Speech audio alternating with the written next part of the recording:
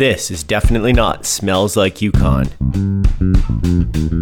The podcast that claims to be nothing at all like Smells Like Yukon, but for all intents and purposes is almost exactly the same. I'm Jesse DeVost. In each episode, my friend Mark Kepke and I take Yukon podcasting to the next level, maybe even to the subatomic level, reserved only for time travelers.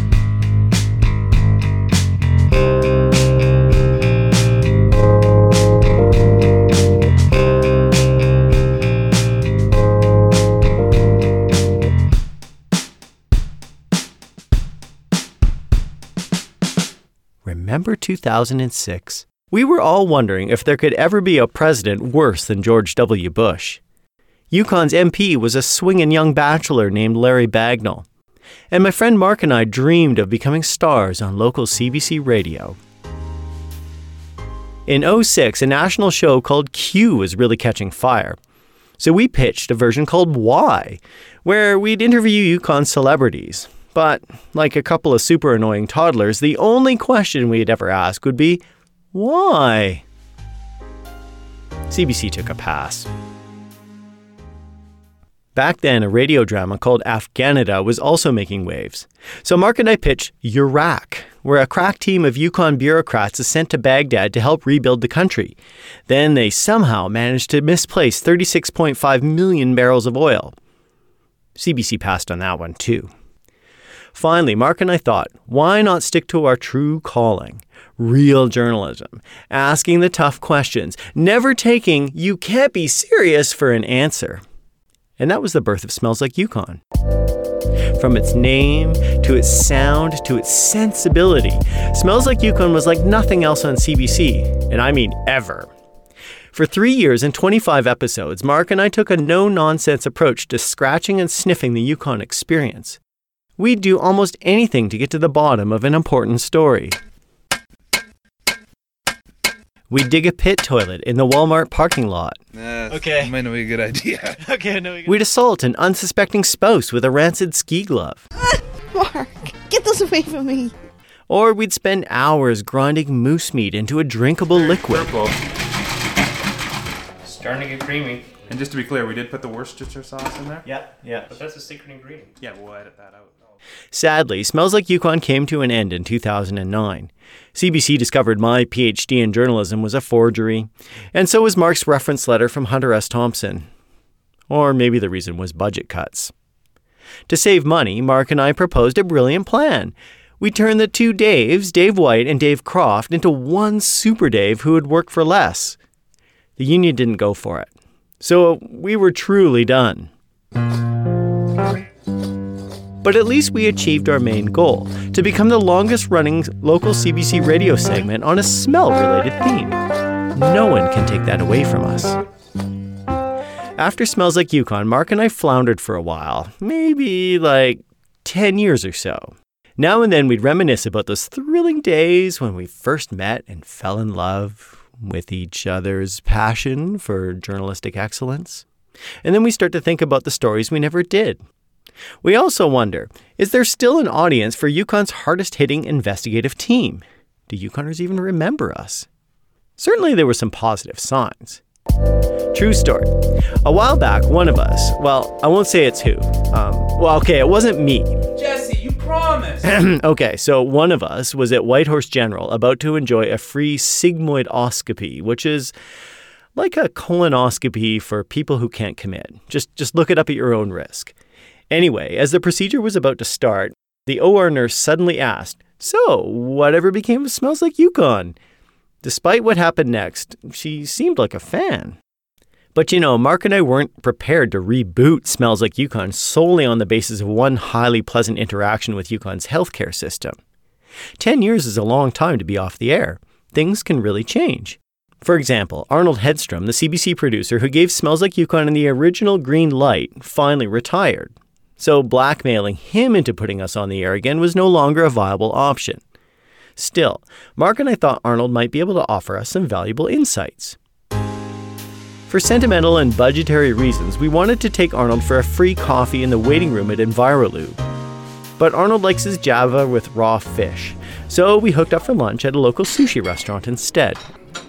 by the sounds of it, Arnold's retirement was going really well. How does it feel to be out of your pajamas before noon? Well, it feels pretty good. Once in a while I make it out of my pajamas before noon. There's no real incentive to do anything else but sit around and watch TV, read books, drink too much coffee, because it doesn't matter if you don't get to sleep at night. Just take you back to when we first came and pitched the series Smells Like Yukon to you. Can you tell us what was it that made you give this crazy idea a green light?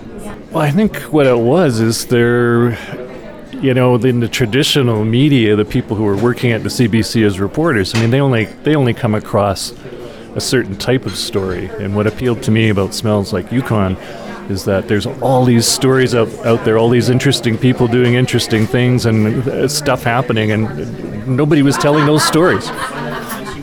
So do you think there will be a public appetite for a reboot of Smells Like Yukon? Yeah. There's still stories out there to be told. There's lots and lots of stories, and it's just a question of ferreting them out. Do you think CBC would be interested in this still? Oh, that's a real tough question. Yes, for a price. I think money's probably still an issue, and I think money was kind of what drove a lot of the freelancers away from the CBC in the first place. There just wasn't the money for Smells Like Yukon or tech columns or recording music.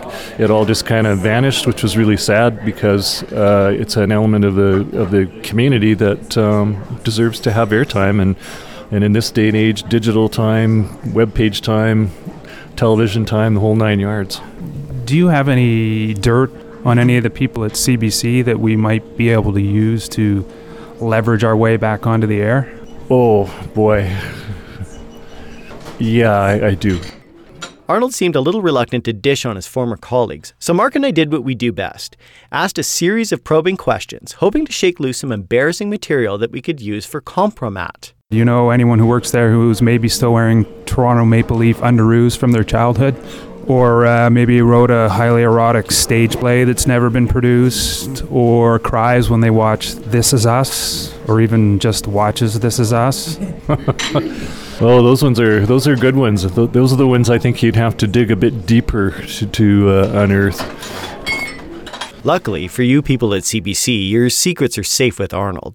Even the oh-so-tempting promise of an executive producer credit on our new show couldn't convince him to sell you out.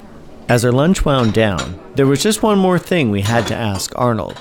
Jesse and I have heard rumors that at one point back when we were on the air on CBC, you commissioned some market research that showed that Jesse and I in Smells Like Yukon were extremely popular with beautiful women with impeccable taste. And I was just wondering, did you manage to get a copy of that research report like we asked? Oh, that's deep in the basement of the CBC somewhere. Yeah, there's filing cabinets upon filing cabinets of stuff down there, right beside all the old vinyl. After sticking Arnold with the bill for lunch, Mark and I had a long discussion, and not just about how to break into CBC's basement. We finally decided that rebooting Smells Like Yukon as a podcast would be the easiest way to reclaim our rightful position as Yukon's most trusted journalists. For starters, we'd no longer have to confine our brilliance to 6-minute segments, or work to deadlines, or conform to any kind of public radio broadcast standard. Free from CBC's ruthless censors, we could say dong 50 times per episode, even if our subject had nothing to do with the Vietnamese currency.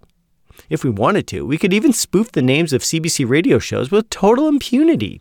On the downside, we realized that our only compensation would come in the form of public adulation. And make no mistake, we expected to hear a lot of compliments from the focus group we decided to organize to discuss our proposed Smells Like Yukon reboot. Our ideal participants were people who really truly had nothing productive to do with their time. Sadly, the lineups outside Cannabis Yukon had finally disappeared, which meant that organizing our focus group would require some actual effort. So we handcrafted some pretty invites and mailed them out to a lot of beautiful women with impeccable taste. When the big day finally arrived, Mark whipped up a fresh batch of tasty Yukon A's, and I cleaned my bathroom. Now it was time to listen to all the nice things these ladies had to say. So this is the part where we should probably hear the doorbell ringing, right? Yeah, I'm not sure what's going on. Did we get the date wrong? Alexa, bring up the lights. Shut off the music. Apparently, all the beautiful women with impeccable taste were busy at craft fairs and pop-up shops or whatever. So Mark and I decided we'd just use the guys we have lunch with every Friday as our focus group. Unfortunately, they're all middle-aged and think Borat is funny. Even worse, only 2 of them actually showed up for lunch. Okay, I'd like to thank you both for participating in our focus group. You're not the people we wanted, really, but I guess you'll do. I know this is a stupid question, but do you remember Smells Like Yukon? Barely. That's what I remember. Yeah, vaguely. Yeah, I think I remember the coffee shop one of going around to the various gas stations. It wasn't actually gas stations. It was more of a oil change place. I think it was Envirolube. So, of all the things you loved about Smells Like Yukon, what did you love the most? I don't remember saying I loved it. It was sort of a show on the radio. You really don't have a lot of choices. Do you think that there's anything we could have done or not done that would have made Smells Like Yukon less brilliant than it actually was? I guess maybe if you guys weren't so corrupted with the amount of money you guys earn from CBC. Would it be possible for the Beatles to make a bad album? I mean, that's sort of what I'm driving at. Like, there was just so much talent there that it doesn't seem realistic to think that they could have, Yeah, I mean, I don't think it's possible for the Beatles or it would have been possible for the Beatles to make a bad album, but I can definitely see Smells Like Yukon doing a bad podcast. I think it's possible. I'm just trying to picture you, Mark, doing a podcast. You just don't really seem like a podcasting kind of guy. Like, I guess one thing I'm kind of curious about, Mark, do you even own a device that can listen to a podcast? I got a computer. I think that'll work, won't it? It's kind of a pain dragging it around everywhere I go. But so one final question is, how positive impact do you think that rebooting Smells Like Yukon is going to have on our other career prospects, especially Jesse, for example? I can't believe you used his real name. Honestly, it's hard to describe how Mark and I felt as we listened to our focus group. Based on this feedback and all the other feedback we'd received, we realized that there was only one way forward. Now, if you're thinking that way is to delete our interview recordings and resume our quiet, boring lives as media has-beens, well, I'm not sure what you think you've been doing for the last 10 minutes or so.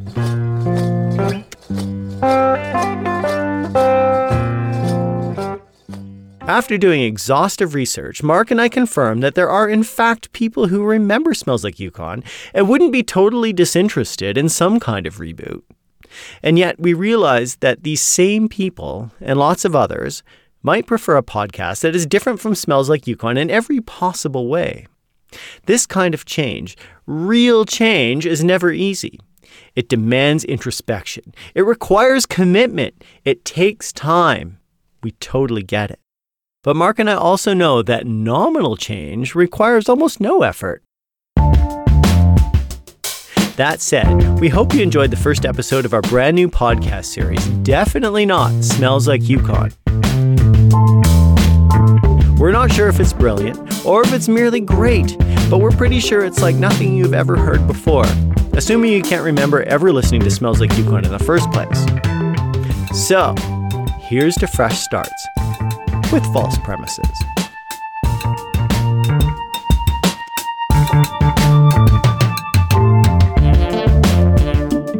You have been listening to Smells Like Yukon, or Definitely Not Smells Like Yukon. It depends on your personal preference. Join Jess and Mark for the next episode, when they will start a 6-part expose on Yukon's most contaminated sites. First stop, the comments section of the Whitehorse Stars Online edition. Until the next time, keep on smelling on, or not smelling on. Are you serious? This again?